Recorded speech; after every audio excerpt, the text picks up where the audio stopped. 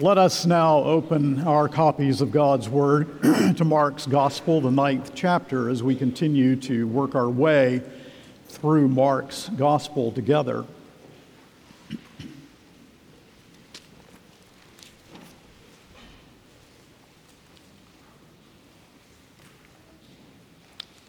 Mark's Gospel, chapter 9, beginning with verse 14. Through verse 29. But first, let us bow before the Lord in prayer. Our Heavenly Father, we pour out our hearts and souls before Thee. This has been a week of great sadness. This has been a week of great gladness. Thank God, to whom we now pray for the gospel. That gospel which gives life and overrules and destroys death. How thankful we are for the Savior's work, for the purchase He made, for the price He paid, that we might be free from our guilt, that our debt might be forever removed as far as the east is from the west, cast into the depths of the sea, away from the condemning presence of our holy God. And as we come to the text this morning, may we see something of the Savior's love and compassion for His people.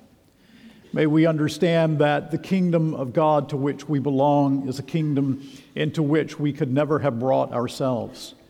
May we see Jesus only, Jesus alone, as the Savior of sinners, as the Redeemer of God's elect, as the one who grants us persevering grace, as the one who keeps His promises, as the one who has loved us with an everlasting love and will never let His people go, taking us all the way home, living under the promise. Help us, Father, to know and feel and sense within our hearts the depth and reality of the covenant that is ordered in all things and sure. And we thank and praise Thee for condescending to redeem and to save us from our sins. For those who may be here today who do not know the Lord Jesus Christ, we ask that the Holy Spirit would draw, and that those who do not know Thee would leave here knowing the Lord Jesus. Hear our prayer. Bless the reading of the Word. Illumine its page by the power of the Holy Spirit, that same Holy Spirit who has given it by divine inspiration so that it is the Word without error, we pray will now illumine it, and we know that the Word of God will not return unto Thee void, but will accomplish the purpose whereunto Thou dost send it. Hear our prayer in Jesus' name, the only mediator between God and man. Amen. Please take your copy of God's Word and stand. Mark's Gospel, chapter 9, beginning with verse 14. This is the word of God. And when they came to the disciples, they saw a great crowd around them and scribes arguing with them. And immediately all the crowd, when they saw him, were greatly amazed and ran up to him and greeted him. And he asked them, "What are you arguing about with them?" And someone from the crowd answered him, "Teacher, I brought my son to you, for he has a spirit that makes him mute. And whenever it seizes him, it throws him down, and he foams and grinds his teeth and becomes rigid. So I asked your disciples to cast it out, and they were not able." And he answered them, "O faithless generation, how long am I to be with you? How long am I to bear with you? Bring him to me." And they brought the boy to him. And when the spirit saw him, immediately it convulsed the boy, and he fell on the ground and rolled about, foaming at the mouth. And Jesus asked his father, "How long has this been happening to him?" And he said, "From childhood. And it has often cast him into fire and into water to destroy him. But if you can do anything, have compassion on us and help us." And Jesus said to him, "If you can, all things are possible for one who believes." Immediately the father of the child cried out and said, "I believe, help my unbelief." And when Jesus saw that a crowd came running together, he rebuked the unclean spirit, saying to it, "You mute and deaf spirit, I command you, come out of him and never enter him again." And after crying out and convulsing him terribly, it came out, and the boy was like a corpse, so that most of them said, "He is dead." But Jesus took him by the hand and lifted him up, and he arose. And when he had entered his house, the disciples asked him privately, "Why could we not cast it out?" And he said to them, "This kind cannot be driven out by anything but prayer." The word of the Lord. Please be seated. People of God, you will remember that the prior text was the text about the transfiguration, in which we saw Jesus glorified. Jesus as he was with the Father in terms of his fellowship with the Father from before the world ever was. But Jesus also as he is seen in his resurrection and ascended body as he intercedes for his people. Jesus being portrayed to us as he is, as the Son of God, God who became man. Now, Raphael saw the connection. In his last unfinished painting that was commissioned in 1517, the carefully composed canvas is divided into two distinct parts. Above, it is light and bright, and there is Jesus in his transfigured appearance. Now, whether he should have painted Jesus is not the point. Many thousands have seen the painting, and his theology, his understanding is correct. There above, Jesus in his glory, Moses and Elijah with him, and at the bottom there is a darker portion. And in that portion, the disciples dispute with the teachers of the law about the boy that they could not cure. The boy's right hand, however, and that of some others, is lifted up, pointing above to the light, to the transcendence of Christ, glory above and distress below. And this is the kind of world into which our Lord Jesus Christ came. The transcendent Christ came into a world of sin, a world of destruction, of strife and unbelief. And all at the foot of the Mount of Transfiguration, all there is the darkness of the fallen world. We have the world in microcosm, and we see something of the world into which our Savior came. Now, the account in Mark is intriguingly composed. It is detailed and it is vivid, and it reads like a personal reminiscence. You'll remember that Papias said that this was Peter's preaching that was taken down by Mark, and it reads that way, doesn't it? As a first-hand account. And we actually see this then with Peter's eyes as he saw it when he was coming down with Jesus, and there was the crowd arguing about the boy that the disciples could not cure. Now we enter into this scene as well, and the first thing that we see is a display of inadequacy in verses 14 through 18. An argument is taking place between Jesus' disciples and the teachers of the law. Jesus walks into the crowd, and they were overwhelmed with wonder, or it is translated here in verse 15, greatly amazed, or it could be translated, they were astonished. The word astonished is a word that is regularly connected with Jesus' person and work in the Gospels. And well, this should be. Is it true of you that when you think upon Jesus and what he has done for you and what he has accomplished and achieved in this world, his death, his burial, his resurrection, his overcoming of our sin, his removal of our guilt, are you also filled with a sense of astonishment, or has it become for you commonplace, though it should never? Now, Jesus asks the question in verse 16, what are you arguing about with them? And someone, that is the Father, answers from the crowd, Teacher, I brought my son to you, for he has a spirit that makes him mute. And whenever it seizes him, it throws him down, and he foams and grinds his teeth, and he becomes rigid. And so I asked your disciples to cast it out, and they were not able. So he was speaking, and he expected, I suppose, that the scribes would respond. But this father, whose son was in desperate need, had brought him to Jesus to heal him, and finding his disciples only, acting as Jesus' representative, he thought that they could heal the boy. Now, his condition was absolutely wretched, wasn't it? Some think that this was epilepsy. I see no indication of that, except the symptoms are similar, but it was not that alone if it was. It is a very complicated case.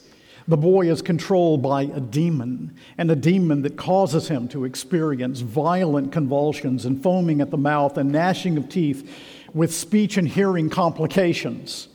And it is truly a pitiful scene, and our compassion goes out to the boy. Our heart's compassion goes out to this father. Now, children who are here this morning, imagine having a need, being sick, for example, and yet being unable to express your need to your parents or to hear their words of comfort. You know those times when you're sick, and the comforting words of your parents makes you feel very warm inside. And you feel better even though you're still sick, because you know that you were loved and you were cared for, and you can hear words that encourage. This boy had a greater need than anyone here has ever experienced. And he could hear no comforting words from his loving earthly father. The demon attempted to destroy the boy, to throw him into the fire or water. And this, of course, is a picture of sin. All of these healing ministries show us something of what the effects of the fall are all about and point us to original sin. This is what sin does. It distorts. It is Satan's desire to mar and destroy and to distort God's image bearer. And we need to keep this in mind every time we are tempted to thoughts or attitudes or actions of the heart that are contrary to God's nature, that these things mar, that these things distort, that these things destroy God's image and the world that God created good. Sin is never neutral, and the problem is deep. It is that problem of original sin, our heart's need because of our fall in Adam. We see here the need and the powerlessness of man to do anything about the need. On a fundamental level, the disciples, the father, they've been unable to do anything to bring healing to the boy. And not only could the father not help, the boy was powerless. Jesus' disciples were incapable of delivering the boy. And this occasion, the argument with which the text opens, in which the scribes rub it in to the disciples. Aren't you able to heal this boy? Where is your power? Where's the Jesus whom you trust? Why aren't you able to heal this boy? Jesus' response to all of this in verse 19 is something to which we need to pay attention. And he answered them, "O faithless generation, how long am I to be with you? How long am I to bear with you? Bring him to me." The response of Jesus displays his heartbreak over the unbelief of the generation to which he came. It is rather an agonizing cry from the one who is holy, sinless, undefiled, and separate from sinners, altogether holy, as he comes and he speaks of the generation into which he has entered in order that he might redeem and save. Now, will you dwell on this for a moment? The glory of the transfiguration shows who Jesus is. Behold God's Son. Look at him in his transcendent glory. And then he comes down the mountain into a scene of sin and confusion and of noise and argument and demon possession and helplessness and hopelessness, ugly distortion of what is good, and also into a scene of sheer unbelief and incapability. That is the kind of world into which our Savior came. Those are the sorts of people for whom he came, for the ungodly, who for us men and for our salvation came down from heaven and was incarnate by the Holy Ghost of the Virgin Mary and was made man, we confess in the words of the Nicene Creed. But our Lord is also longing for the end of his mission of redeeming sinners for whom he came. How long shall I put up with you? It's as if the Lord is saying, I'm longing to go to that cross, in the sense that I'm willing and ready to obey the Father, and for this to be accomplished and achieved, how long shall I put up with you? See the contrast. Do you see the glory and the wonder of it? Do we begin to understand how loved we are that the Lord Jesus would come into a world of sin like this for sinners like me and like you? Do we begin to understand the beauty and wonder of that simple verse of John 3:16, for God so loved the world that he gave his only begotten Son, that whosoever believeth in him should not perish, but have everlasting life? God has come in the flesh. In contrast, human inadequacy. The Father can't help. The disciples can't help. The boy cannot help himself. The scribes don't care. The crowds are often concerned for themselves. So what would you have done if you were the boy's father? You would have brought the boy to Jesus. And here Jesus comes, and he tells Jesus his problem, which leads us to the second thing we see, a cry for help and the nature of faith. A cry for help and the nature of faith in verses 20 through 22. When they brought the boy to Jesus, the demon, in complete contempt for Jesus, attempted to destroy the boy. In verse 20, and they brought the boy to him, and when the spirit saw him, immediately it convulsed the boy, and he fell on the ground and rolled about, foaming at the mouth. The violence done by the demon shows the clash between the kingdom of God and the kingdom of Satan. Now let me remind you of C.E.B. Cranfield's comment that I brought to you from time to time. A confident certainty of the demon's non-existence may be their greatest triumph. People of God, not to believe in the demonic realm is to fail to see a large component of reality to be what it is. We have seen that even in the news this week. The Father is deeply alarmed. Jesus' question to him in verse 21, how long has he been like this? Shows his compassion. If the man thinks about this and reflects upon the times in the past in which he has been treated this way by this horrific demon, if he simply reflects upon how long it has been that the boy has been under the dominion of Satan, then he will see something of the greatness and glory of who Jesus is and the wonder of what is done when his boy is healed. Miracles were, as I have pointed out consistently in going through Mark with you, miracles were demonstrations of the arrival of the kingdom of God, but they were no less acts of compassion for all that. And this element of compassion remains a sign of the kingdom of God that we Christians continue to demonstrate today. You know, Jesus says in Matthew 24, as he reflects upon how the evil of the world will grow and how this will happen before the return of Christ, and he says that the love of many, because of the proliferation of evil, because this will happen, the love of many will grow cold. Don't let that happen to you. As we live in an age in which we seem to be so self-protective because of the evil around us and we see the evil of the world, do not let your heart lose its compassion for needy sinners, just as Christ has shown that compassion to you. And so Jesus asks in verse 21, how long has this been happening to him? And then we have the answer. He said, from childhood. And it has often cast him into the fire and into water to destroy him. But if you can do anything, have compassion on us and help us. The man is desperate, isn't he? Desperate to see his son healed. Is God in this? We have a hard time often as believers in Christ with suffering as the place where God meets us.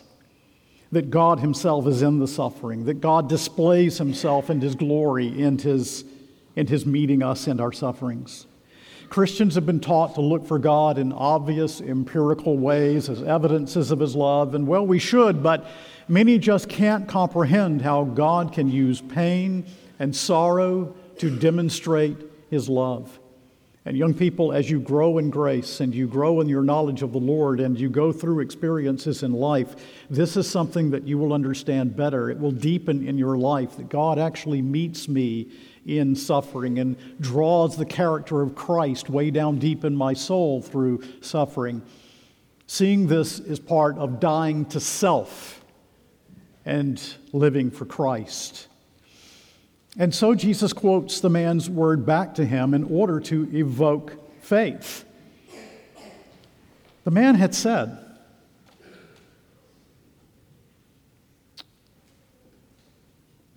"Is it possible? Can this really happen?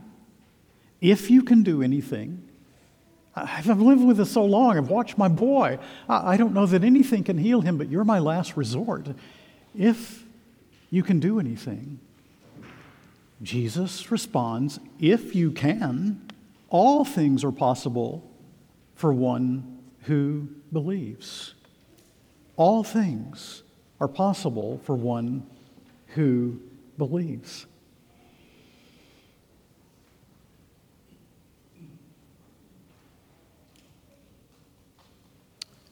Now, what is the father's response in verse 24?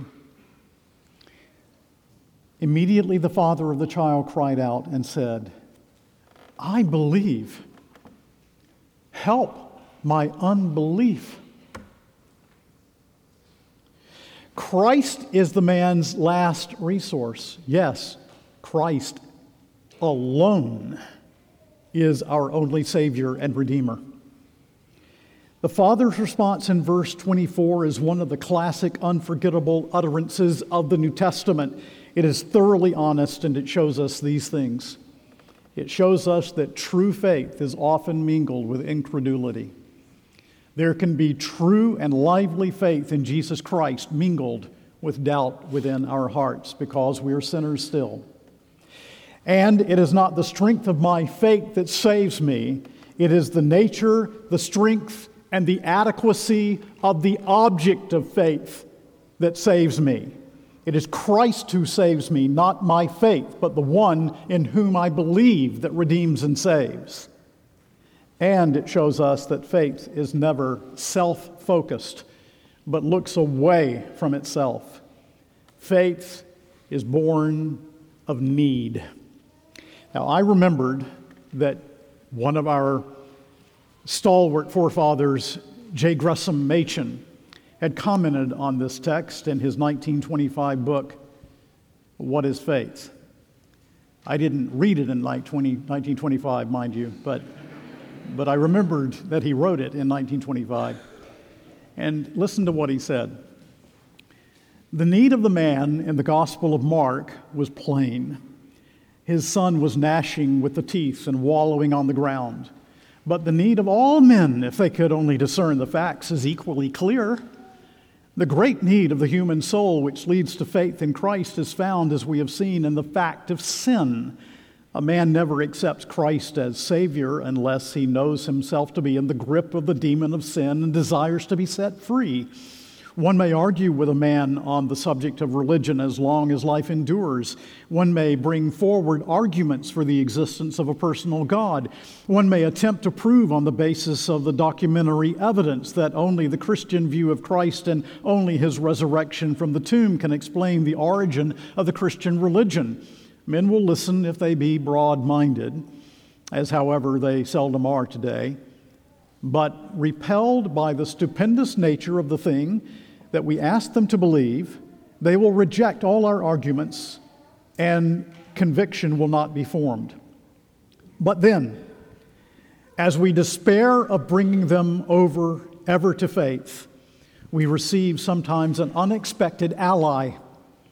In some unexpected way, the hollowness and hopelessness of their lives comes home to them.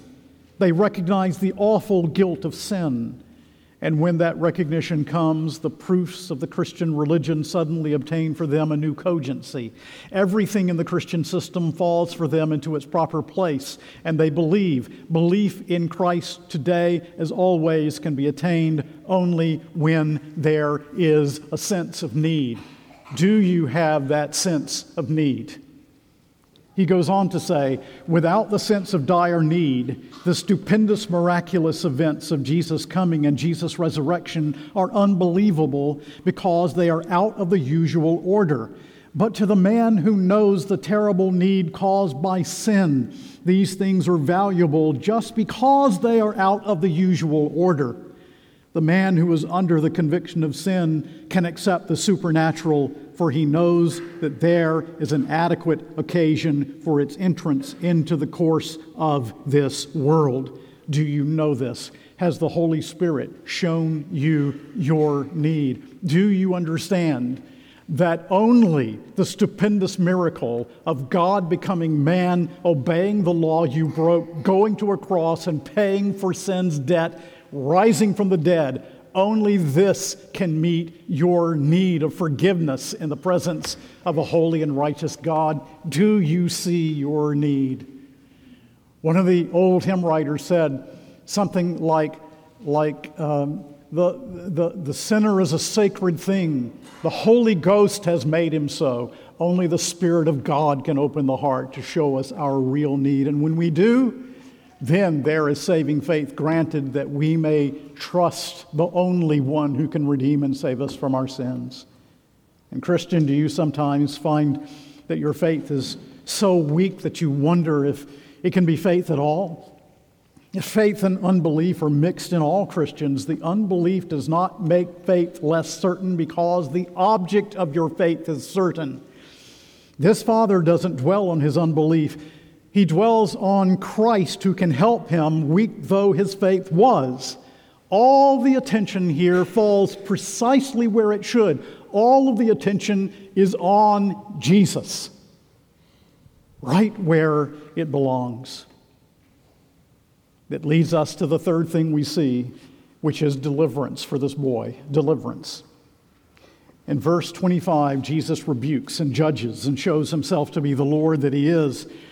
And when Jesus saw that a crowd came running together, he rebuked the unclean spirit, saying to it, "You mute and deaf spirit, I command you, come out of him and never enter him again." You cannot resist me, says Jesus. Casting out demons has the coming of the kingdom as its foundation. And in verse 26, it was a violent response. And after crying out and convulsing him terribly, it came out, and the boy was like a corpse, so that most of them said, "He is dead." But read on. Jesus took him by the hand and lifted him up, and he arose. You see how violent? Because that is how Satan hates you and desires to destroy you. There is here the piling up in verse 26 and verse 27. There's the piling up of death and resurrection language. It's so very beautiful to see in the Greek New Testament. It is so very clear. And it points ahead. Breaking the grip of the reign of Satan comes by costly means. The death and the resurrection of Jesus Christ from the dead.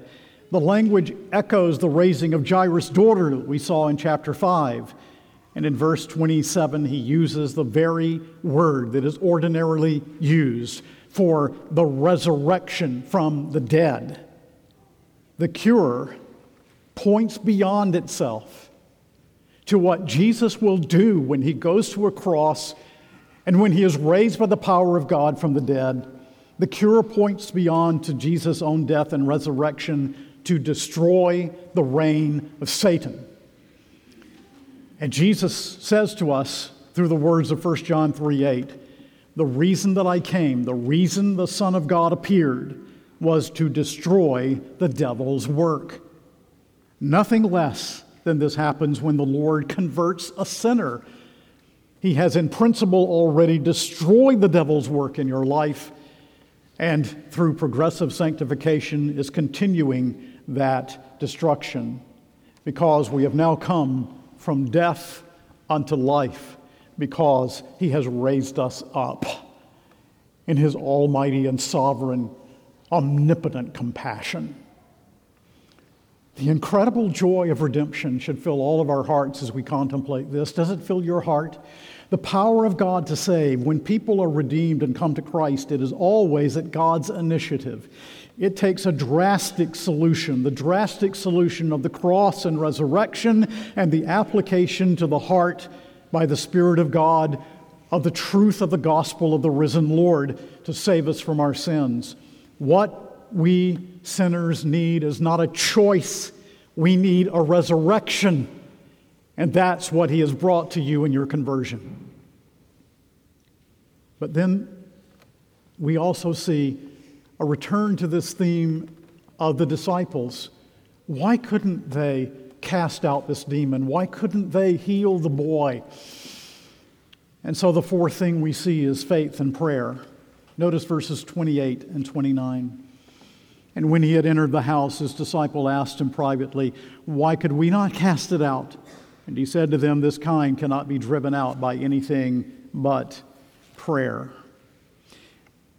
Jesus, of course, knows the demonic world. He knows that there are certain kinds of demons that must require that we get upon our knees and plead with the Lord more before it is removed, he's saying to his disciples.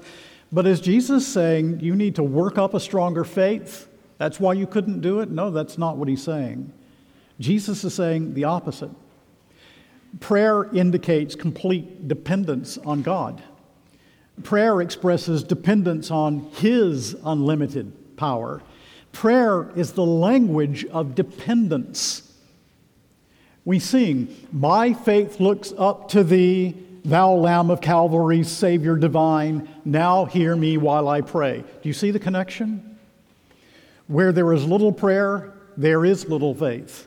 When our eyes are on the object of our faith, then this compels prayer. And we're no longer concerned with strengthening our faith, because when our object of faith is in our eyes, our faith will become strong.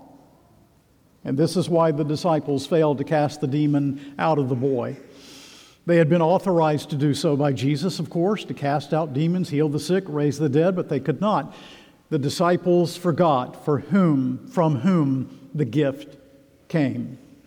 They thought the gift was under their control. Their problem was self-trust, and that's why the answer is prayer, which is the polar opposite of self-trust. They had lost their sense of dependence on Christ. Prayer was needed, not a technique. Prayer is not a pious manipulation of God. It is an expression of dependence on his grace. And God blesses you, blesses us. As he does so, let us stay upon our knees, that our eyes may be fixed upon the object of our faith and not upon ourselves. Acknowledge your dependence of him. Every day renew your recognition that this good comes from your Father's hand. No wonder, then, the Lord and Scripture at large encourages persevering faith, because prayer is the handmaiden of faith. Now, this text is all about faith, isn't it? The disciples did not have the faith to cast out the demon. Others didn't care. They had no faith of any kind. Only Jesus could do this. He calls the Father into a deeper relationship with him that will strengthen his genuine faith that has been granted him by the Holy Spirit. The text is all about faith. You know, the Puritan John Owen gives 5 characteristics of the faith that receives Christ. I've mentioned them to you. It is a receiving faith. It is a looking faith. It is a coming unto Christ faith. It is a fleeing for refuge faith. It is a leaning on God faith. But what I want you to see is that faith in all of these various aspects that rest upon, lean upon, look upon Christ, flee to him, that in all of these various aspects, true faith is extrospective, not introspective. Faith looking away from self unto Christ. If I have you in a science lab and I tell you to look in the microscope and tell you simultaneously to look at the ceiling. You can't do both.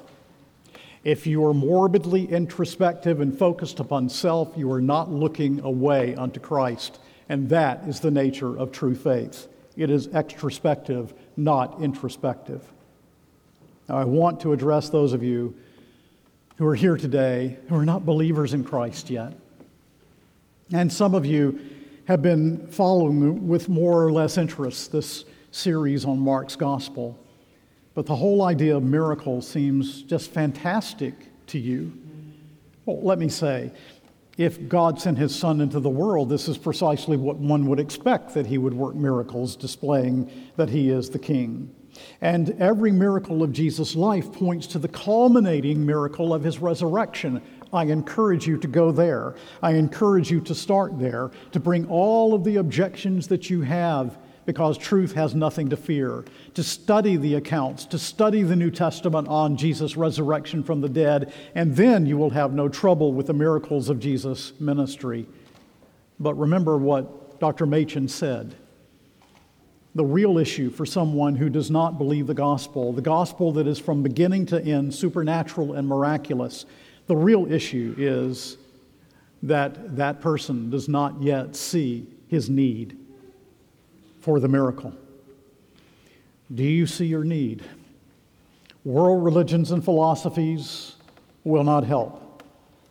Moralism will not help. They are about what we do. Christianity is about what God has done for us sinners. And when you see yourself a needy sinner in the presence of a holy God and you have nothing to offer to redeem your soul, the miracles of Jesus will present no problem. And as a matter of fact, you will thank God that he has intervened into this world and he has done this great thing. And you will say to the Lord, Lord, I believe. For the very first time, I see my desperate need, and I believe. Help my unbelief. And he will do it. Do you see your need? Your sin has separated you from God. There is no hope without Christ. You can do nothing to save yourself. You can't even bring yourself into a savable state. That's how deep the need is. When you finally see that you can do nothing, it is, as one of our fathers said, it is the gospel vice to shut men up to faith. You need Christ to forgive your guilt. Faith in Christ who shed his blood for sinners. And so I want to close with something that might just help you to understand what this is all about. It points you by faith to Christ alone. And I used it recently in the Jim Ryle Memorial. It comes from J.C. Ryle, by the way, who tells of a South Sea Islander who came to Christ and gave this testimony to the missionary. Here was the islander's testimony of coming to Jesus. He speaks in such picturesque language. He said, I saw an immense mountain with precipitous sides, up which I endeavored to climb. But when I had attained a considerable height, I lost my hold and fell to the bottom. Exhausted with perplexity and fatigue, I went to a distance and sat down to weep. And while weeping, I saw a drop of blood fall upon that mountain, and in a moment it was dissolved. What did this testimony mean? The missionary asked him, and he answered, that mountain was my sins, and that drop which fell upon it was one drop of the precious blood of Jesus, by which the mountain of my guilt was melted away. So how is this blessing received? Not by works of righteousness that we have done, but only by grace through faith in Christ. And your faith contributes nothing. It simply receives Christ and his salvation. Can you say, Lord, I need that drop of blood on the mountain of my guilt to dissolve it? Lord, I believe. Right now, I believe. I take you at your word. I believe, I trust in you that you will save the sinner who comes to you by faith. Lord, I believe. But Lord, it's mixed up with so much unbelief. Lord, I believe, but will you help my unbelief? And remember, It is not the strength of your faith that saves, but the strength and sufficiency of the object of your faith that saves. Your faith receives Christ, but Christ is the Savior and Redeemer of sinners. And no matter how deep your sin is, His sacrifice on the cross, His blood shedding, His merit is able to save to the uttermost all who come to God through Him, no matter how deep your sin. Come and welcome to Jesus Christ. Amen.